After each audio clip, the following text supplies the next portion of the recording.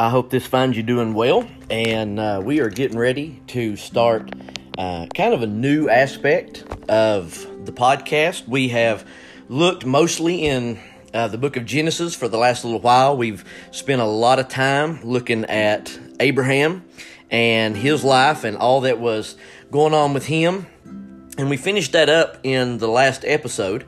And now we're going to continue kind of the same mindset in looking at people, if you will, but we're going to go into the New Testament, and we're going to look at a lot of, I don't like using the word familiar stories, but a lot of the stories that people are probably used to hearing, and we're going to try to dive a little bit deeper into them and look at some of the things that maybe we just overlook.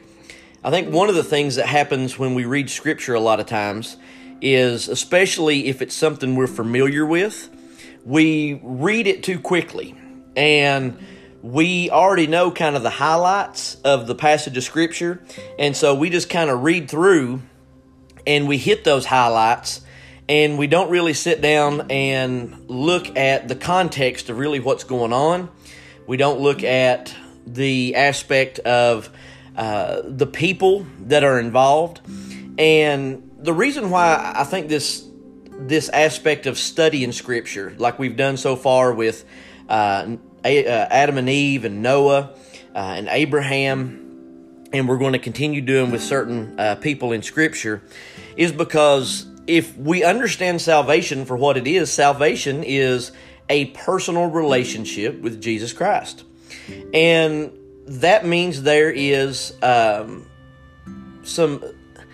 if you want to call it,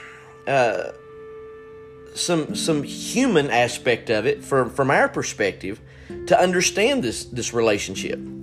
And when we look at Scripture, we see that there's the human aspect of it. And I think oftentimes we can so over-spiritualize the people that we read that we miss out that they were real. We miss out on the fact that they were human beings who had feelings, that had emotions, that were suffering, that dealt with many of the same things that we deal with. And I think the reason why that's so important is because understanding the people that we read about in Scripture, and it sounds almost ridiculous to say it this way, but to look at them as real, to look at them as being able to understand them, it helps us in our faith. It helps us in our prayers to know that there's not a lot of difference between us. The only thing that really separates us from the people we're reading about in Scripture is time. It's the time frame in which they lived. When we sit down and we look at these passages of Scripture concerning people that may be healed or people that are coming to Jesus with a need, it's no different than when we come to Jesus with a need. And I think that part of that is important for us to understand, because when we come to Jesus in prayer, the only thing that is different, if you want to use that terminology, is that when we're reading about Scripture here, Jesus had taken on human form, and he was able to be with the people. But when we understand Scripture, you know, when Jesus said that it's meant for him to go away, but that he would send a comforter, and you know, that comforter would be with us, and we understand that when we pray, that we're able to communicate, if you will, with Jesus just as easily as they were here. The only difference is we don't have that human form of Jesus right here with us. And so what it does is when we're able to, I don't want to say again, we humanize the Scripture, but when we look at the human beings that are in the Scripture, it gives us more perspective. It helps us to understand that our spirituality, that our salvation, that the one who we have our faith in Jesus, that this stuff is not something that is far off, it's out of reach, but it's right here. And so I think those are things important for us to understand as we get ready to dive in. And in Matthew chapter 8, that's where we're going to be at. We're going to start here in Matthew chapter 8, verses 1 through 4. That's all we're going to look at is 4 verses. And it says at the beginning, when he, Jesus, had come down from the mountain, great multitudes followed him. Now, we're going to look at 2 specific people in the story, if you will. We're going to look at Jesus, and we're going to look at the leper. And I think one of the things that we have to keep in perspective is that we need to understand Jesus' perspective. And I'll tell you why. I think so often this is that aspect that we just kind of read through. All right, we just read through the fact that Jesus is, if you will, in this story. But we have to understand that if you go, and I think one of the best passages you can kind of go to help understand this is in the book of Philippians chapter 2, and I'll read that to you. Let me flip over here. It says in Philippians chapter 2, starting in verse 5, let this mind be in you, which was also in Christ Jesus, who being in the form of God did not consider it robbery to be equal with God, but made himself of no reputation, taking the form of a bondservant and coming in the likeness of men. And being found in the appearance as a man, he humbled himself and became obedient to point of death, even the death of the cross. And that verse lets us realize that he was fully God, but he was also fully man. And we have to understand that Jesus, he dealt with the same things that we deal with. He dealt with being tired. He dealt with being hungry. He dealt with being overwhelmed. He dealt with being just mentally wore out. He dealt with a lot of these things. And I think that context is so important for us to understand, because at the beginning of chapter 8 here, it says, when Jesus had come down from the mountain, great multitudes followed him. Now, understand, he has just got done preaching one of his most well-known sermons in the Sermon on the Mount. In Matthew, it really starts all the way back in Matthew chapter 5. And we see that Jesus taught about the Beatitudes. He taught about prayer. He taught about what believers are supposed to do. He taught about marriage. He taught about adultery. He taught about, loving your enemies. He taught about fasting. He taught about all of these different things. And he has been just emptying himself. Now, we have to look that after a full day, if you will, of teaching, Jesus is coming down from the mountain. He's not had a moment to himself yet. He's not had a moment to where he could relax. He's not had a moment away from the people. And look here, it says, great multitudes followed him. So not only has he spent the whole entire day with these people and teaching these people, now he's coming down from the mountain, probably wanting to just relax a little bit because he's just spent this whole time emptying himself. And all of these crowds are following him. Now, here's the thing. It wasn't like that Jesus was walking and all of these crowds were just kind of, walking 20 yards behind him, all of them in peace and quiet. You got to understand, all of these people were trying to get their moment of Jesus. When they're coming off of this mountain, you've probably got all kinds of people that are hollering out his name. They are trying to rush up to him and ask him questions about maybe certain family members that are sick. This is not one of those things to where Jesus is able to walk down the mountain in peace and quiet. This is Jesus coming down the mountain after just expending all of himself teaching, and all of these people are trying to get their moment with Jesus. This has got to be tiring. This has got to be one of those things where Jesus, and again, I think the problem that we do is we sit here and we so over-spiritualize the human side of Jesus that Jesus just constantly walked around excited to heal people and excited to do all of these things. Jesus had on the human form and he got tired. He got wore out. And I'm sure there was times to where he just wanted to have his 5 minutes to just take a deep breath and just say, gosh almighty, can I just be able to just have a moment for myself? Because people were constantly trying to get at him. And that's really what was taking place here. And then in the midst of all of this, he's got all of these people that are hollering for his attention. He's just got done, expending himself with all of this teaching for a full day. And then here comes a leper in verse 2. And behold, a leper came and worshipped him, saying, Lord, if you are willing, you can make me clean. Now, what we have to understand is, again, the context here. All right? If we go back and we look, especially in the book of Leviticus chapter 13, verses 45 and 46, a leper was required to be isolated from society. And the disease of leprosy could spread. And the disease of leprosy, there was really no way of being healed from it unless God intervened. It wasn't like there was a some type of balm or some kind of cream or anything of that nature that they could put on to be able to heal themselves from it. It was just one of those things to where, people, if they got it, they were isolated from their families. There was leper colonies. And they would be put in that. And basically, if you ended up with leprosy, you ended up with some type of, you don't want to call it this way, but you ended up in a death camp. Because it was just an area where you ended up with other lepers, and you were not able to have contact with your family or anything anymore. Because you were given, if you will, this death sentence without there being a cure.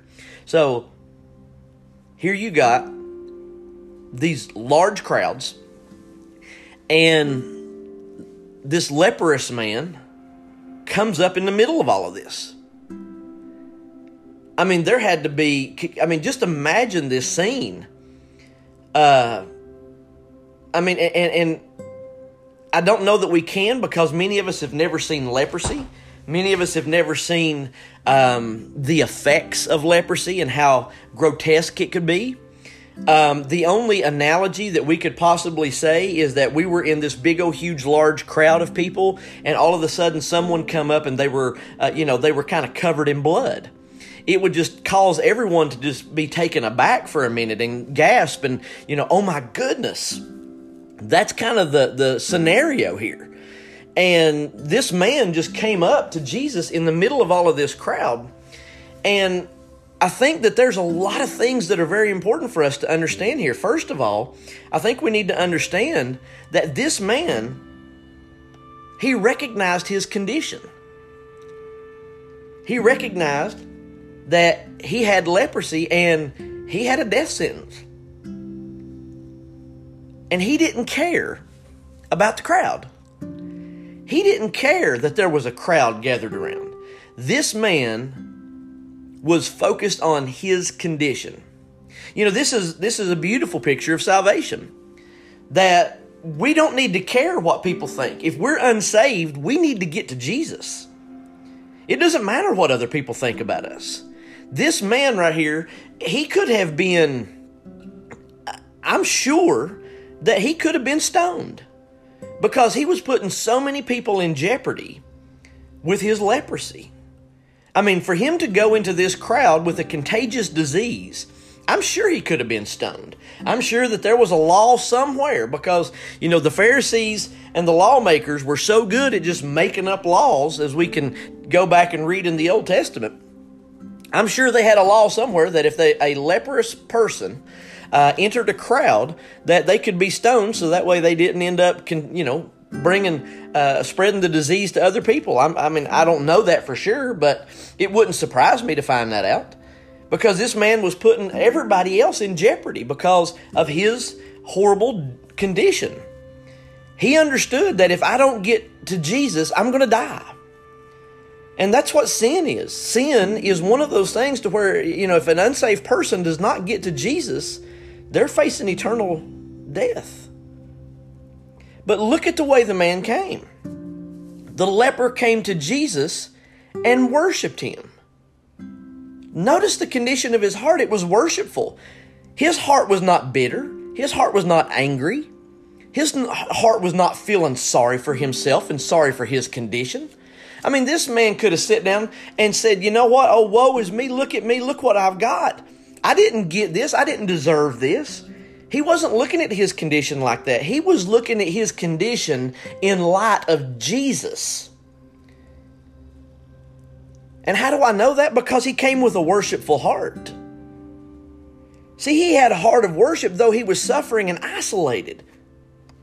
We don't know for sure that this man lived in an isolated colony. We don't know how long this man had leprosy. We don't know a lot of those things. So we can't really hypothesize about that. But we do know that this man had leprosy. And he calls Jesus Lord. Now, that's important.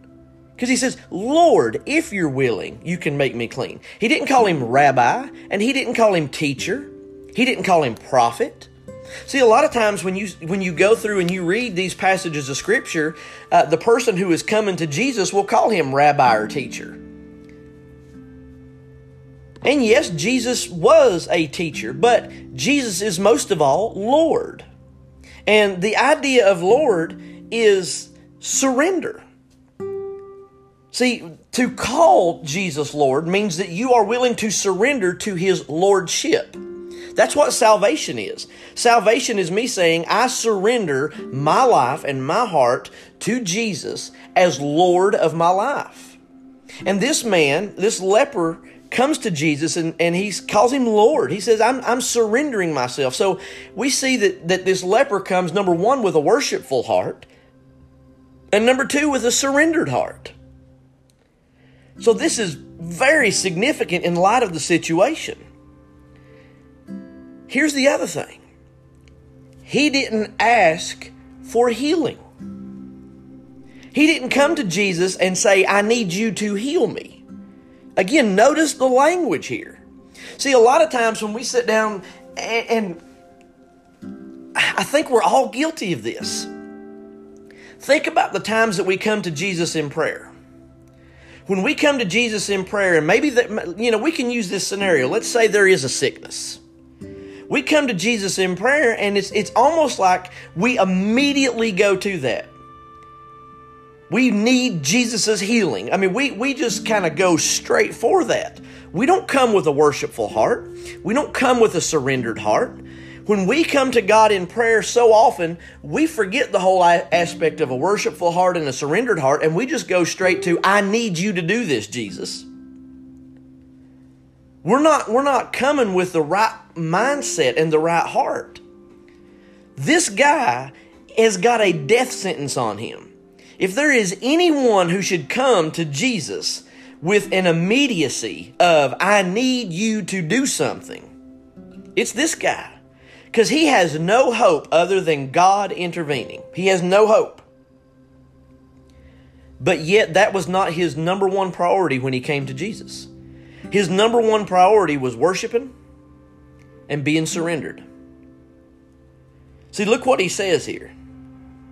Lord, if you are willing, you can make me clean. He didn't say, Lord, I need you to heal me. Lord, I need you to make me clean. He came to him with a worshipful heart and he said, Lord, I know you are able.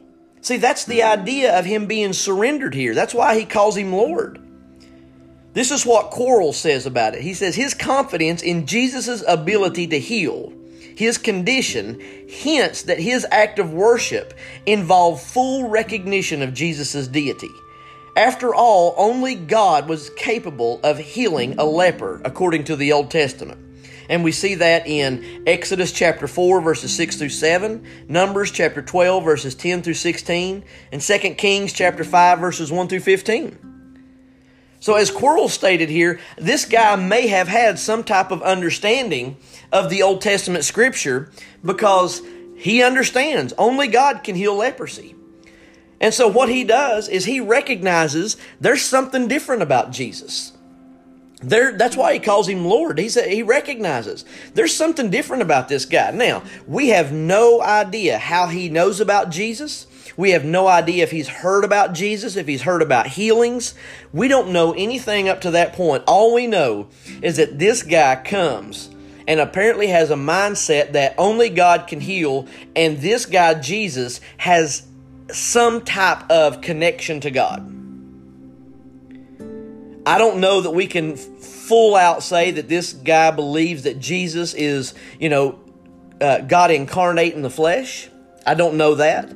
But we do know that by calling him Lord, he understands that there is something special, some type, and I don't like using that word connection, but some type of connection with God. And he doesn't ask for healing. He just says, Lord, I know that you can. See, a worshipful heart and a surrendered heart leads to a confident heart. See, this man doesn't come feeling sorry for himself, weeping and boo-hooing and doing the whole, God, I don't know why I'm in this situation. I'm so tired of suffering. Lord, can't you see what's going on in my life? Lord, why are you letting this happen to me? I didn't deserve this. I've tried to serve you faithfully. He didn't do any of that. He just comes with a worshipful heart, a surrendered heart, acknowledging Jesus for who he is, calling him Lord, and that led to a confidence in him saying, Lord, I know you can heal me, but if it's your will. See, that's the difference. And this is why, Jesus makes this comment talking about prayer when he says that oftentimes the Gentiles come with their vain repetitions and things of that nature. And what happens a lot of times is that we think that the more that we say the same thing over and over again, or the more that we come and we beg for Jesus' healing, then that's when he's going to give it to us. Here's the thing we need to understand. And again, we have to look at things from an earthly standpoint because that's all we have. I'll give you an example with my own boys.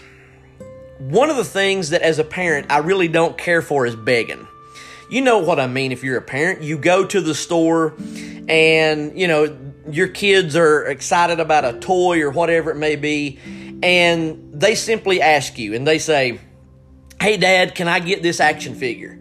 No, not right now. You just got one not long ago. We're not going to get another toy right now. But Dad, this is the only time, and you say no again, but then it's just like they continue on and they think that if they just keep wearing you down, that you're eventually going to do something. Well, do we realize that we do the same thing to God in prayer? We think that what we're going to do is wear God down by saying the same things over and over again in prayer. And he's eventually going to give in to us. That's not how God works, guys. That's not the way that prayer should work. Because here's the thing. And this again is very bad terminology, because when we're trying to talk about an issue concerning God, it seems ridiculous to use human language and human understanding and human examples because, Isaiah 55, 8 and 9, God's ways are far above our ways, but this is the only way we can truly understand it. And so, you say it this way, when the conditions are right, when my children come to me and say, hey, Dad, can we get this? The answer will usually be yes. And what I mean when the conditions are right, from the standpoint, and again, the toy example is a ludicrous example, but that's the only one that I can kind of come up with right now. But when my kids come to me and, let's just say that the conditions are right and they ask me for a toy, it's like, yeah.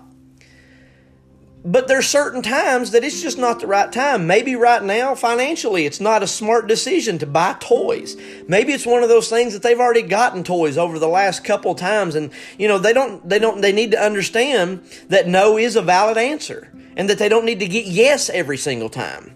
Because if you give them the answer yes every single time, you spoil them to death.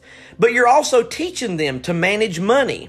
And that's not a bad thing. So when you sit down and you talk to them and say, listen, you all just got a toy not long ago. You need to learn to save your money and understand that you just don't spend your money regularly. See, there's times that you can teach your children lessons by saying no. It's not that you're saying no because you want to be a bad parent or because, by saying no, you're keeping things from your children. Sometimes saying no is the most important thing you can do because it teaches your children valuable lessons for later on. And see, what we do is we think that if I just come and I beg God enough, then he's going to do. But, if God tells me no, then the reason he tells me no is because, he's upset at me, or I didn't read my Bible enough, or, God's not a good God. Sometimes God's telling us no because it's more beneficial for us to be told no because of something that's going to happen later in life. And see, what we don't realize is the answer is not always going to be yes, and we don't need to continue praying over and over and over and over and over for the same exact thing. What we need to do is we need to take our concerns to God in prayer and then sit and listen. But what we do is we get into this whole idea of, I'm going to come to God in prayer. Well, I didn't hear from Him, so 5 minutes later, I'm going to come to Him in prayer again. I didn't hear from Him, so I'm going to go beg Him again. And guys, it's not about begging God. I promise you, if God gave us His only begotten Son in order to pay for our sin debt, I promise you, God is not trying to keep things from you.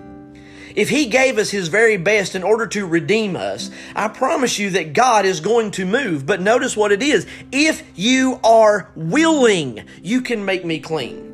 See, we have to understand that my life and my conditions and my suffering is part of the plan of God. And I don't know what's going to happen in my life. You know, I look at my life over the last year, and I've not understood a whole lot of things that's happened. I don't understand why I was put in some of the situations that I was put in. But I'll give you an example of what happened to me yesterday. I was sitting at work yesterday, and I had this gentleman. I had taken some vacation days before I ended up taking my final day at work yesterday.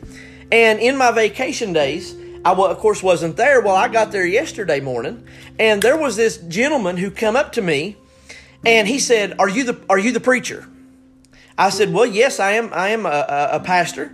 And he said, "I've been waiting for 3 days for you to come, for you to get back to work so I could talk to you." And I said, "Really?" I said, "What's that about?" He said, "I really need someone to pray with me. And I need someone who I know is going to pray with me to pray with me." Now, I don't say that to do a pat on the back kind of thing. It's not at all. What I'm saying is, could it be something as simple as this? That here's a gentleman who is in a difficult situation, and I sit down and say, "God, why have you got me in this situation?" And then all of a sudden, this guy comes up to me, and it's for me to be able to pray with him. See, we don't look at the simplicity of the things that God has got in store for us on a regular basis. We don't.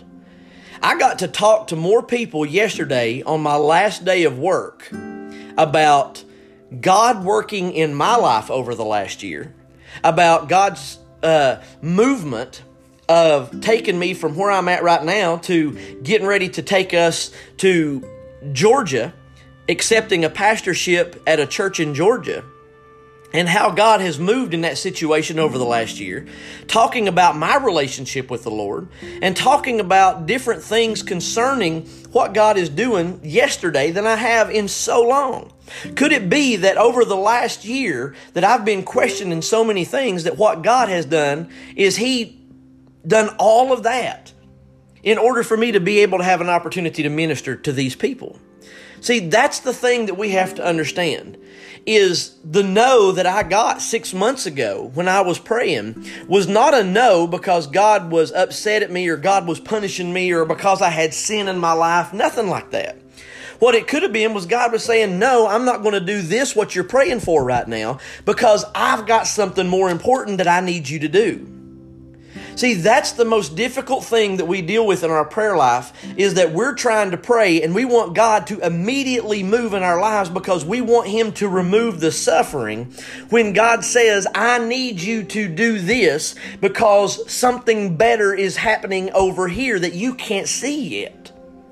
And the most difficult thing that we have to do is accept the no in the moment for the yes that's going to come later. And that is such a difficult thing for us to handle. It really is. And so we're sitting here, and this guy is not coming up to Jesus saying, "God, I need you to heal me in order for me to worship you." This guy's coming and saying, "God, I'm going to worship you even if you're not going to heal me." That is huge. I'm going to worship you even if you won't heal me. See, for most people who call themselves Christians today, they will only worship God if He's healed. I'll give you an example of what I'm saying. It is amazing how many times that you talk to people or you see people on social media that have talked about someone needing healing, someone's in the hospital, someone's been sick, someone's had a difficult situation, and they have asked people to be praying, and then they post later on social media, or you talk to them later on, and God, apparently may have moved, the person was healed, the prayer was answered, and don't they usually always make this comment, God is good? I'm going to ask a question, and it's going to sound absolutely ludicrous. When was the last time God was good when He didn't answer the prayer and someone passed away? I have yet to see someone post on social media that we've been praying for my family member to be healed, but they weren't. And yet God is still good. See, I've not seen that. Because what we have done in our American Christianity is God is only good when God does what I want Him to do and God answers the prayers. When God doesn't answer my prayers the way I want Him to, and something in our perspective negative happens, we start questioning God and we want to know why God let this happen to us. We don't look at it as God is good. We look at it as God didn't answer my prayers, and someone may have sin in their life. Someone has done this or done that. Guys, God is good regardless of whether He answers my prayers or not. And that's what this leper is teaching us. This leper is saying, God, I will worship You even if You don't cure me of my death sentence. But then Jesus takes it to a whole nother level. Look in verse 3. Then Jesus put out His hand and touched him. Guys, in order for leprosy to spread, it is spread through contact. Jesus is not only having this leper come into His presence, but Jesus is going to reach out and touch the man that has leprosy. Jesus says, not only am I going to heal you, but I'm going to give you something you've not had, human contact. See, this leper could not have anyone to touch him, because if someone touched him, they could catch the leprosy. So we're seeing two things here. Please note this. Number one, Jesus is validating His claim of lordship. This man come to Jesus and said, Lord. He is giving Jesus the proper respect of His deity in Him being God in the flesh. And so by Jesus touching this man, Jesus is saying, I can't get your leprosy because I'm God. So Jesus is validating what this man is saying in calling him Lord. That's the first thing. And then number two, Jesus is touching him and saying, listen, I love you. And I want you to know that this is personal. This is intimate. He's saying, I want you to know that I'm not going to... See, Jesus could have just stood back and said, yeah, okay, be healed. No, Jesus says, I want you to know that I want to personally get involved in your situation. And Jesus touches the man and heals the man. And then Jesus says in verse 4, see that you tell no one, but go your way, show yourself to the priest, and offer the gift that Moses commanded as a testimony to them. Why did Jesus say this? Notice what Coral says. By being inspected and declared clean by the priest, the healed man could authenticate the miracle that Jesus performed. So by Jesus telling him what He did and the man going to the priest, now the priest was able to validate that, okay, this man is healed, which now gives the lordship to Jesus, because this man could, the priest would say, well, what happened? And this man now has a testimony, and he could say, you know what? I went to this man named Jesus, and Jesus healed me. So by him claiming that Jesus healed him, he is now claiming that Jesus is God in the flesh. Oh my gosh, what a story this is. In 4 verses, look at what happened in all of this in just 4 verses. This is why it's so important to not read quantity, but quality in Scripture. Don't read quickly through Scripture. Read slowly. Read slowly and be able to take it all in for what it is. There is so much meat in these 4 verses here. And this is the other thing. Don't miss the human aspect in this. Do not miss the human aspect. Don't just read through this and take it for granted. I hope what this has been able to show you is how much meat is in these Scriptures. So we'll get ready for next week, I hope that you continue on. We're going to just go to the next passage of Scripture in Matthew chapter 8, starting in verse 5. I encourage you to read down through those verses of Jesus healing the centurion servant. That's where we're going to go in our next podcast next week. And what we're going to try to do over the next little bit is we're going to try to do one podcast per week in being able to spend as much time as we can, and then letting you be able to just go back through and maybe re-listen to the podcast again, so you can take some notes and stuff like that. What I'm hoping that takes place with this podcast is that it challenges you to really delve into the hunger that comes from the Word. That you listen to the podcast and it just causes a hunger to well up within you, and you go back and you re-listen to it again in order to really kind of dive into the Scripture. I also encourage you to share it with somebody. Share the what's going on in the Scripture with somebody. Tell them, hey, listen to this podcast. Not because I'm looking for notoriety, but because I want people to get a hunger for the Word. And if this is doing it for you, it may help somebody else to have a hunger for the Word.